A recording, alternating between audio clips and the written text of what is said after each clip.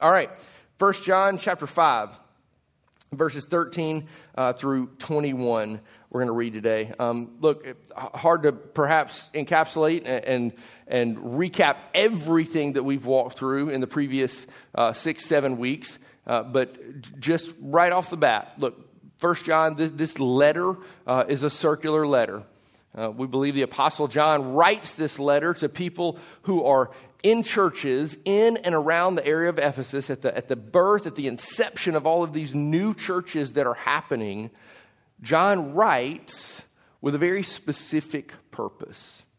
He writes to them to tell them of who Jesus Christ is and what he's done, his very person and work, the gospel.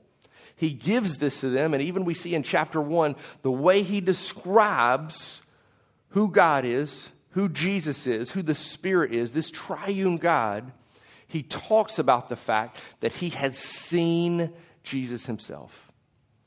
That this apostle has been not just near Jesus, but with him. He describes it in this way, that he's not only heard God in Jesus, he's not only seen him, and he's not only observed him up close, but he's actually touched him. There's a real relationship that he's had with the Son of God. And he urges us to believe in, he urges these people he writes to believe in the gospel of Jesus Christ. The historical, factual, actual human, wrapped in flesh Jesus that has come, God with us.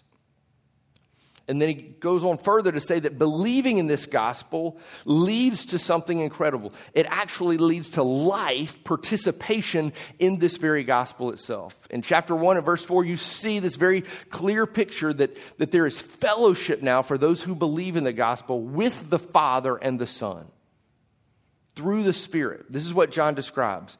So belief in this gospel creates and yields this life in the gospel, this participation, which is not just individual, but now is corporate. When we find ourselves in Christ, we find ourselves in Christ with other believers. So John urges here to believe the gospel, to live in the gospel, and then he describes the implications of what the Christian life truly looks like. And he calls us to live out the gospel. Not only among the brothers and sisters, friends and neighbors, not just by proximity, but those that we would have affection with, but also to an unbelieving world. That we would live out the gospel, and that gospel would be seen as we love the brothers, as we love our neighbors, as we care for others. These three principles, belief in the gospel, life in the gospel, and living out the gospel, are the way that we frame the core values of our church. So when we talk about maturity, we talk about it in light of believing in the gospel. We don't mature past the gospel of Jesus Christ. We don't usurp it. We don't go around it. We don't circumvent it. Instead, we go deeper into belief and trust in Christ in all things. That is the mark of Christian maturity. From a standpoint of community, we would say that community is really reflected by life in the gospel. That we now participate in Christian life with one another. That you and I, though we may not share blood, right? We might not be connected in that way. The blood of Christ runs through us and we are connected. We have fellowship with God the Father and Christ the Son through the Spirit. And then finally, when we talk about charity, and we've always meant that in the old school sense of the word, what does that look like? It's not just stroking a check. It's not just benevolence in a fiscal or a financial way. It is ultimately the life that gives itself away for others. Loving one another. Putting others first. Caring for others in all things. Meaning physical needs, emotional needs, spiritual needs, caring for, praying for others. Those three things are the core, not only of what John writes about, but the core of who we are as a church. As we close this series today, the goal is for us to see that the gospel truly is love. Not just in a fuzzy feeling kind of way. but in a way that assures relationship with God forever. A love that is so pure and so true, so real and so definitive that height nor depth, no thing can separate us from it. Let's look into verses 13 through 21 and see the apostle close this writing. So this is 1 John chapter 5, verses 13 through 21. It says this: I write these things to you who believe in the name of the Son of God, that you may know that you have eternal life. And this is the confidence that we have toward him, that if we ask anything according to his will, he hears us. And if we know that he hears us in whatever we ask, we know that we have the request that we have asked of him. If anyone sees his brother committing a sin not leading to death, he shall ask, and God will give him life. To those who commit sins that do not lead to death, there is a sin that leads to death. I do not say that one should pray for that. All wrongdoing is sin, but there is sin that does not lead to death. We know that everyone who has been born of God does not keep on sinning. But he who was born of God protects him, and the evil one does not touch him. We know that we are from God, and the whole world lies in the power of the evil one. And we know that the Son of God has come and has given us understanding, so that we may know him who is true, and we are in him who is true, in his Son, Jesus Christ. He is the true God and eternal life. Little children, keep yourselves from idols. This is the word of the Lord, to which we say, thanks be to God. These are John's last words. Not ever, but in a very real sense, he's closing this letter. He's wrapping this up. I'm doing this thing right now where I'm involved with continuing education, and so as a result, I'm constantly writing papers, and you know this from any paper you've ever written. You do this thing where you write a thesis, and then you give this giant body, and then you write a conclusion. And the simple way to say it is you say what you're going to say, and then you say it, and then you tell them what you said, right? That's the whole point of this. This is John's conclusion in this letter. The beautiful thing about what he does, however, is in very many ways it seems like he started here. He says, I write these things to you, and gives us this very clear, this very easy to understand, this just right in front of us, this very bold and definitive purpose. This is why he writes the letter. So John has been carried along by the Holy Spirit to write these words. What is the purpose of his letter? I think you have last words too. And you can identify with John and understand the gravity of what he says, because I think not only do you have last words in a letter that you've written, maybe even a eulogy you've given, maybe a prayer you've prayed, but I think you give last words every day. The Abrams family are an affectionate people, all right? We're pretty emotional. Most of you know that. Some of you are bothered by that, and I get it, all right? I go in for the hug, and you're like, hey, can we start right here, all right? I get it. I do this thing where every evening before they go to bed, every time we get off the phone, every time we leave one another, we're just a family that says, I love you. Not everybody's like that, not wired like that, and I totally get that. And some of you have relationships where you don't have to say that. And there have been times where some of us in the Abrams family have been frustrated with others in the Abrams family, not to name any names. It's like, why are you just saying this in just a rote? Like, do you even mean this? You're saying it all the time. The reality is, there's a deep, deep gravity in these things because it's the most important thing. It's the last thing that we say to each other in each of these moments. Last words have deep meaning. The reformer Martin Luther, when he passed away, the story goes one of two ways. Either this piece of paper was in his cloak or it was on his bedside table. But his last words very clearly were these 6 words.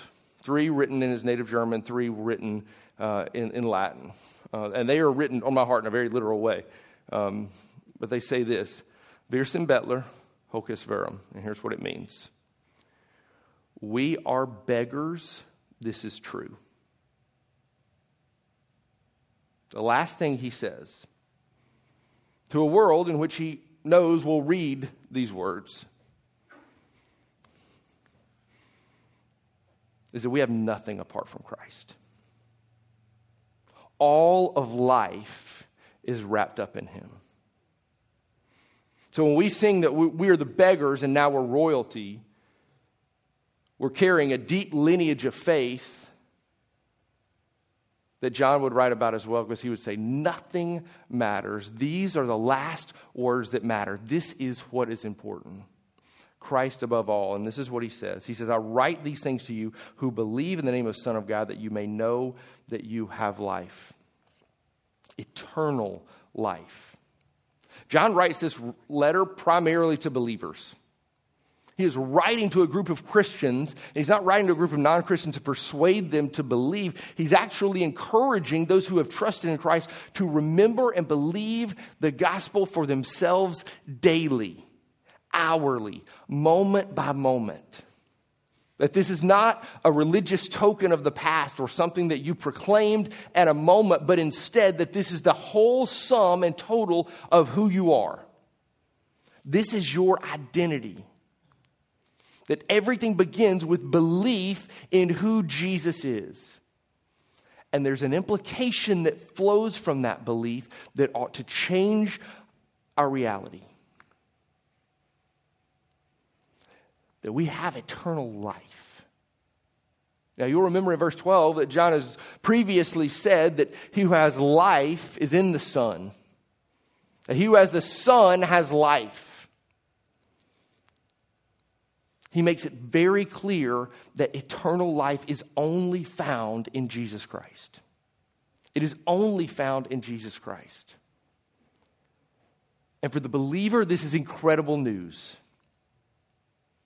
Because today is a day in October, in a moment in your life, but here is the deep reality of what the gospel has done to you by God's providence through the work of Christ and the revelation of who he is by his Spirit. If you believe in the gospel right now, you have eternal life. You experience it now. It is not for the future, and it is not for a one day. Life has begun for you. You've encountered Jesus. You and me in our wonderful and fun, but most of the time, if we're honest with each other, mundane and regular lives, we have Jesus. And if we have him, we have everything.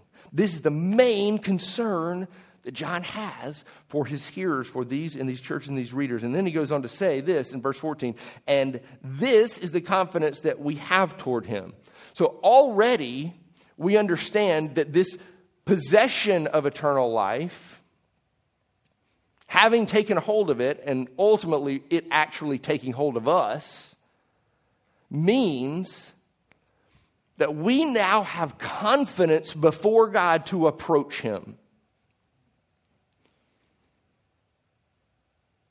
So when Jesus teaches in the Sermon on the Mount, he says, pray in this way, and he calls God Father, and he reveals God's personhood and his character in a way that's revolutionary. John comes on top of this and says, look, here's what it means. We can approach God with that confidence, to intimately call him Father, and then to do this, to ask anything according to his will. He hears us. And in verse 15, we know that he hears us, and whatever we ask, we know that we have the request.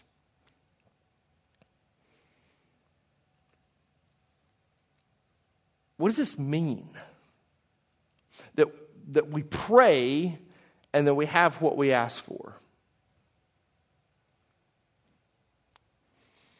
If you're like me, you question the validity of that formula. You really do. Anybody ever prayed, and I'm not just Garth Brooks here, but like anybody ever prayed for something they didn't get? Right? You prayed for it, and it didn't come. What is John teaching here? What is he sharing with these believers? He says, look, here's the main thing. You have eternal life in Jesus Christ. You need to be sure of this. You need to be confident of this, so confident that you understand that you can go to this God and ask him anything. And one, he hears you, and that in and of itself is a miracle. And two, that he will grant these things. What is he saying? He's pointing us to the bigger picture that prayer is not about, the life of the believer is not about making a laundry list, or no matter how long or short, and getting requests met, but instead yielding oneself to the experience of being transformed by God as our hearts are transformed into his. Our desires, the things that we want, are shaped into and given comfort by his will. Look into verses 16 through 18. John also closes in this way. He describes this sin not leading to death, and he says, pray for that for a brother. Pray for that sin that doesn't lead to death, and God will grant him life. And then he describes a sin that does lead to death. Now, on their own, these words are very hard to discern. If you were just only going to do a Bible study on like these 4 verses, I would caution you against it, all right? But this is why we would look at this letter in context. Why we would understand that this part of the body of the letter really deals with the thesis and the beginning portion of it. What does John say in the first chapter in verses 8 and 9? He describes believers as ones who will sin. People who will sin. But then he says very prescriptively that this is how God has caused us to deal with this sin and come to him and approach him in light of it. We would do this. We confess our sins, and then he's faithful and just to forgive us of our sins and to cleanse us of all unrighteousness. So when John describes these sins that do not lead to death, he's talking about seeing a brother or a sister in sin, one who we know is redeemed, one who we know is identified in Christ and is trusted in Christ, and yet praying for them that they would repent. And that through that repentance, God grants life. Continual assurance, forgiveness, mercy, grace, and that brother or sister could experience life. And he says there is a sin that leads to death. If you've been with us throughout the entire series, one of the focuses of this whole series has been the reality that John writes to this group of believers who they've been infiltrated by a group called the cessationists, a group of people who have left this church, these churches, and they've gone out into Gnostic ways of thought and said, look, we've been given special revelation from God. We don't have to live in such a way that reflects the types of morality that the scriptures of the church says they embrace. They're questioning the very deity of Jesus Christ. And ultimately, as these people who were thought to be believers drift off into apostasy and are away from the faith, and they're revealed as those who've never truly trusted in Christ, John highlights this sin that leads to death. And what's the sin? It's unbelief. The sin that leads to death is this: it is unbelief in the gospel that he's called believers to believe. It is those who do not believe that Jesus Christ came God incarnate, born of the Virgin Mary, that he lived, that he was crucified, that he was truly buried, that he rose again on the third day, that he appeared to the 12, that people saw and were in the presence of the resurrected Jesus before he ascended to the right hand of the Father. Those who don't believe in the reality of the gospel experience a life that leads to death. I would take this moment to say, if you have not trusted in Christ, ask God to open your heart to hear the words of this gospel and to be transformed by who Jesus is. Verse 18 says this: we know that everyone who has been born of God does not keep on sinning, but he who was born of God protects him, and the evil one does not touch him. All right, these verses used to give me just deep pain and ultimately strike fear into my heart. Because I would read these words and say, I keep on sinning. I keep on sinning. I commit sins. There are things that I do in which, instead of leaning into gospel belief, I'm seeking to find life outside the commands of what God has called me to do. Now, most people wouldn't even see it or know it and wouldn't think it's in very brash ways, and often say, that's not even a big deal at times.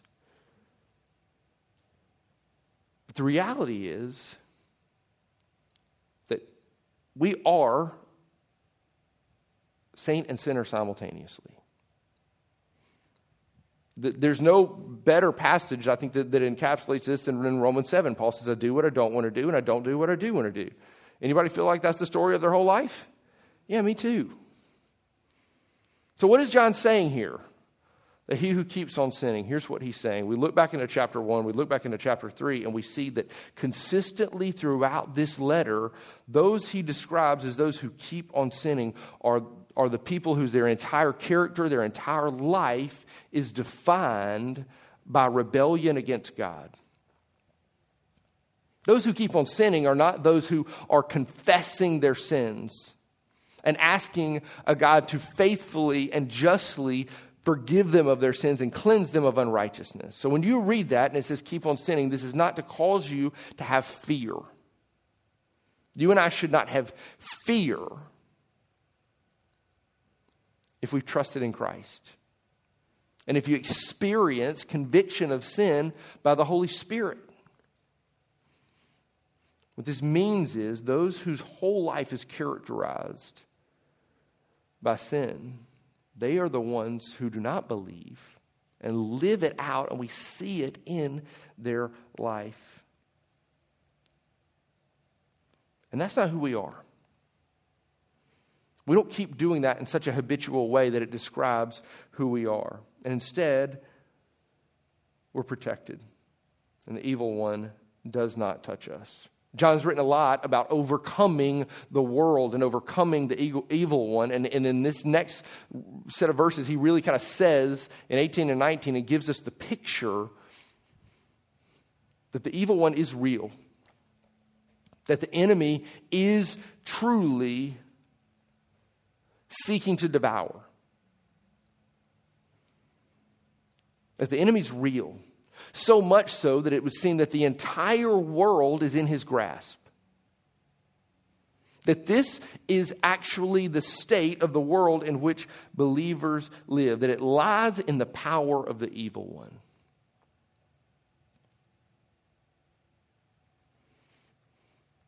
But this is the nature of who we are. Only because of what Christ has done, we overcome the world that lies in the power of the evil one. We experience the opportunity to overcome that. What does that mean? What does it look like? It means this, that the evil one, look into verse 18, does not touch us.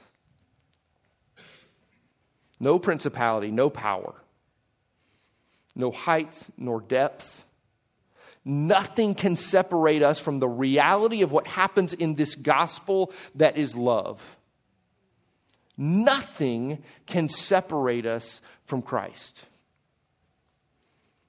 Not even a whole world that lay in the power of the evil one. And finally, in verses 20 and 21, John very clearly says this. He says, and we know that the Son of God has come and has given us understanding. Two very important things here to see.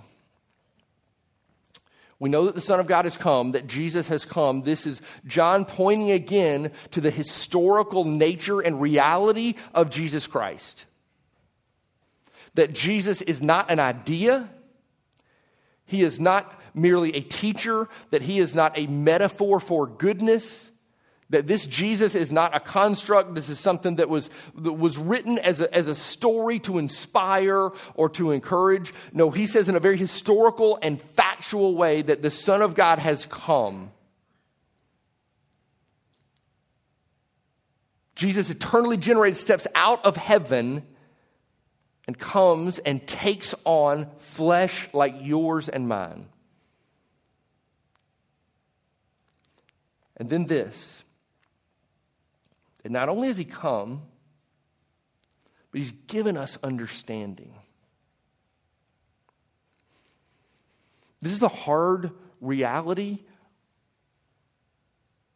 of true relationship with God. We're a world of seekers and finders. And the gospel is not something that we go out and get. The Son of God has given us understanding through his Spirit. This is revelation. For us to experience Jesus, he has to give himself to us. And he does so in his life, death, and resurrection. The testimony of men like John who would come and see him and begin to tell the world so that you and I could know him. Who is it that we know? Him who is true, verse 20 says. And we're in him who is true, his Son, Jesus Christ. John writes near to the close, he said, he is the true God and eternal life. This corresponds exactly with what he would say in his gospel, in John chapter 17 and verse 3, right? Now, this is eternal life, to know the one true God and his Son, Jesus Christ, who he sent.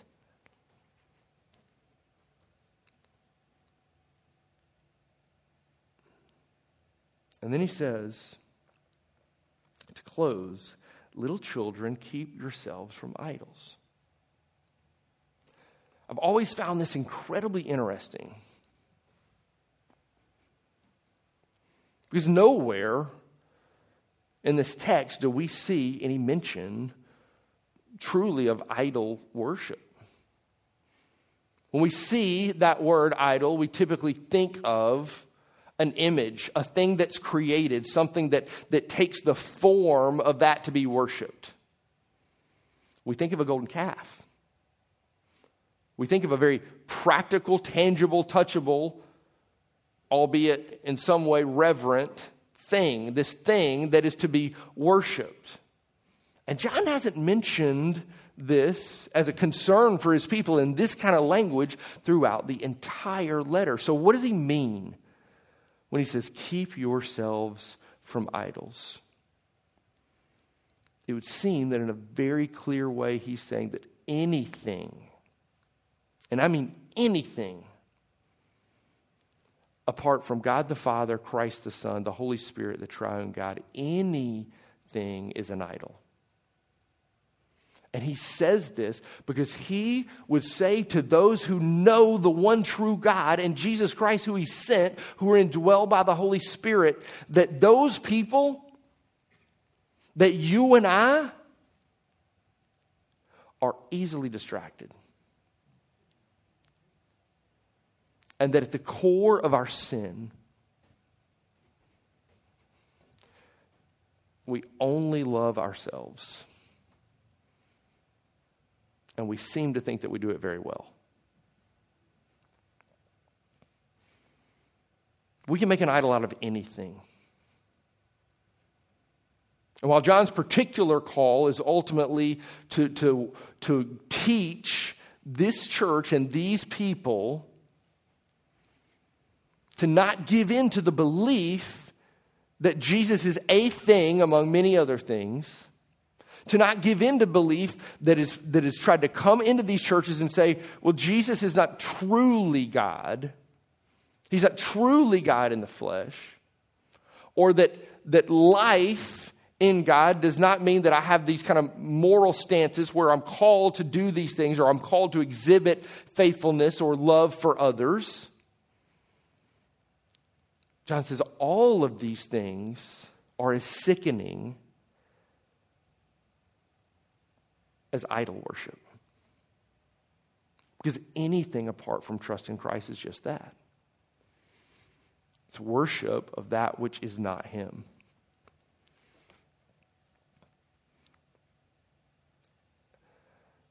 I always wonder how to do new things or say new things without freaking everybody out. So we're just going to do it.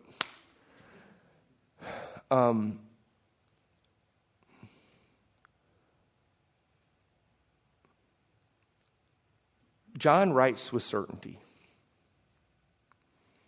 He writes with certainty. And look, there's like quippy little phrases in our life that we experience, right? Like what two things are certain? Death and taxes. Right?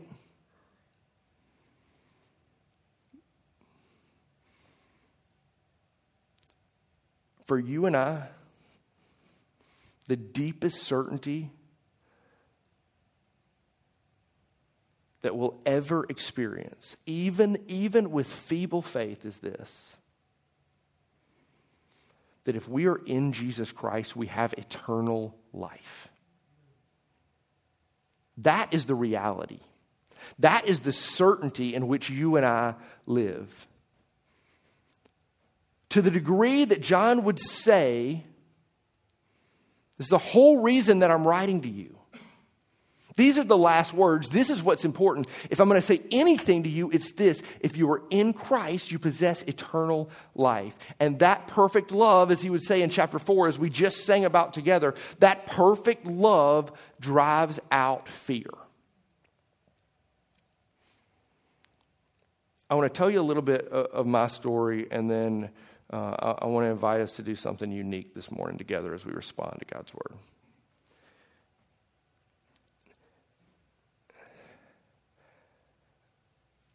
Sometimes there are things, I think, in life that to a large degree, we've almost always innately just struggled with. And we've tried our best to overcome it. We've worked our hardest to kind of push back this thing, to kind of beat it away, to say, no, I know that's not right, I know that's not true, and yet we still we still struggle with feelings of, maybe it's failure for you, maybe it's insecurity, maybe it's doubt. I want to tell you this fun story about how I came to this church. I finished seminary, and I'm looking at different churches and trying to apply to different churches, and I'm doing this thing where if I'm very confident that God's calling is for me and my wife to be able to eat in the future. And talk about certainty. I was never more confident of anything than that. I get in a position where I know some people at Double Oak, and some people at Double Oak know me. And at the time, they were kind enough to overlook some of that. And I got to the place where I called upon and just hounded folks here until they would sit me down for an interview and let me interview for this position to be a part of the church. And I'll never forget, in one of my last interviews, that there are some elders and some staff, some senior leadership that are asking me, hey, is there anything we need to know about you, or just things that you struggle with? And just so that you learn from my story, this is not a great way to get a job, okay? But I said, yeah, I really, really struggle with doubting my salvation. This is not a great thing for a pastor, I would think. All right? But I want to be vulnerable and honest with you and say that for a large portion of my life, I've struggled to believe that I have eternal life in Christ Jesus.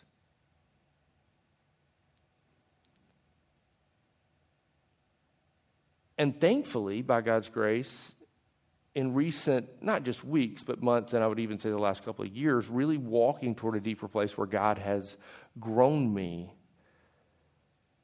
Because I've realized and come to the place where I understand to say the Lord is my salvation means that I don't really have anything to do with it. He's done this.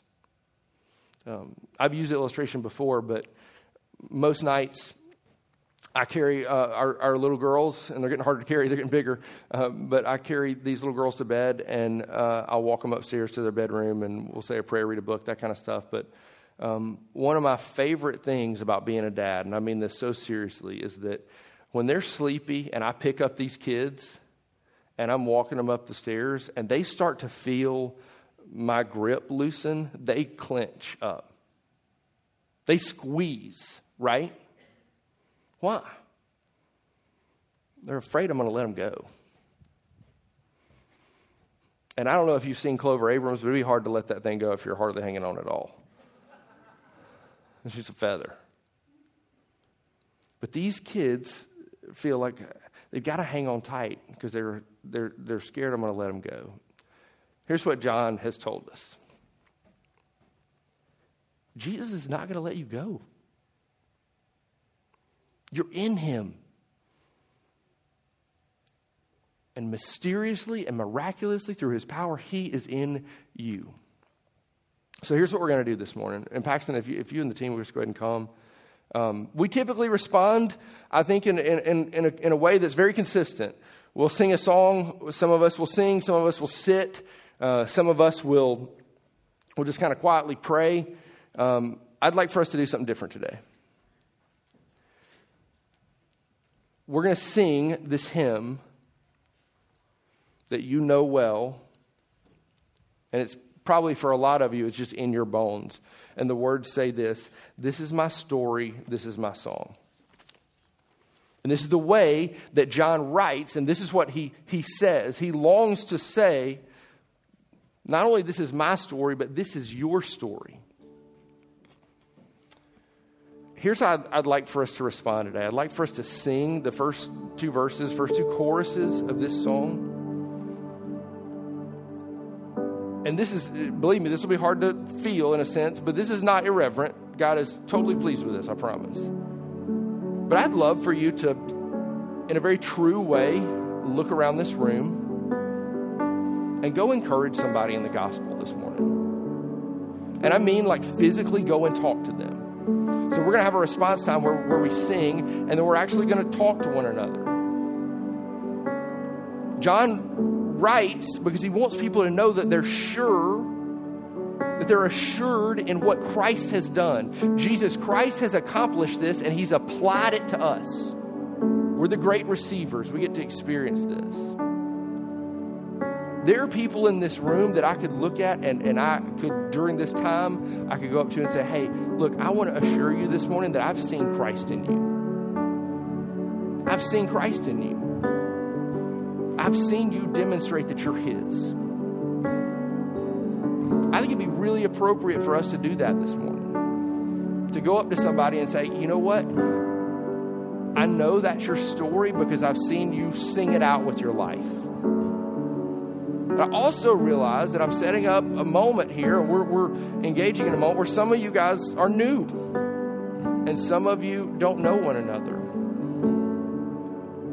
But I hope that even if that's the case, that you would get a picture of, you would see a group of people that have deep relationships and love one another because of what Christ has done in them. And I hope you don't feel weird, and I hope you come back. Well, let's do this now together. I'd love for all of us to stand and let's sing these two verses, these two courses, and then we're just going to take a time to greet each other and to encourage each other in the gospel that we see. To actually take a moment where we live in the gospel together and we live it out by sharing the truth of one another. Sound good? All right, let's worship.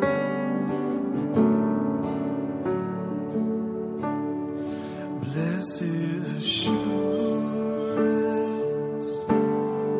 Jesus is mine. Oh, what a foretaste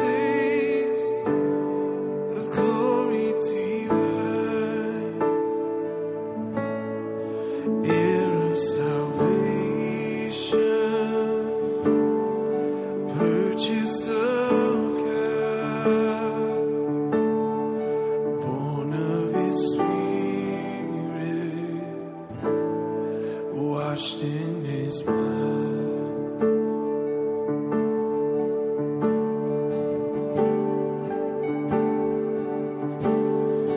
Perfect submission, all is at rest. I am my Savior, am happy and blessed, watching and waiting, looking above, filled with His goodness, lost in His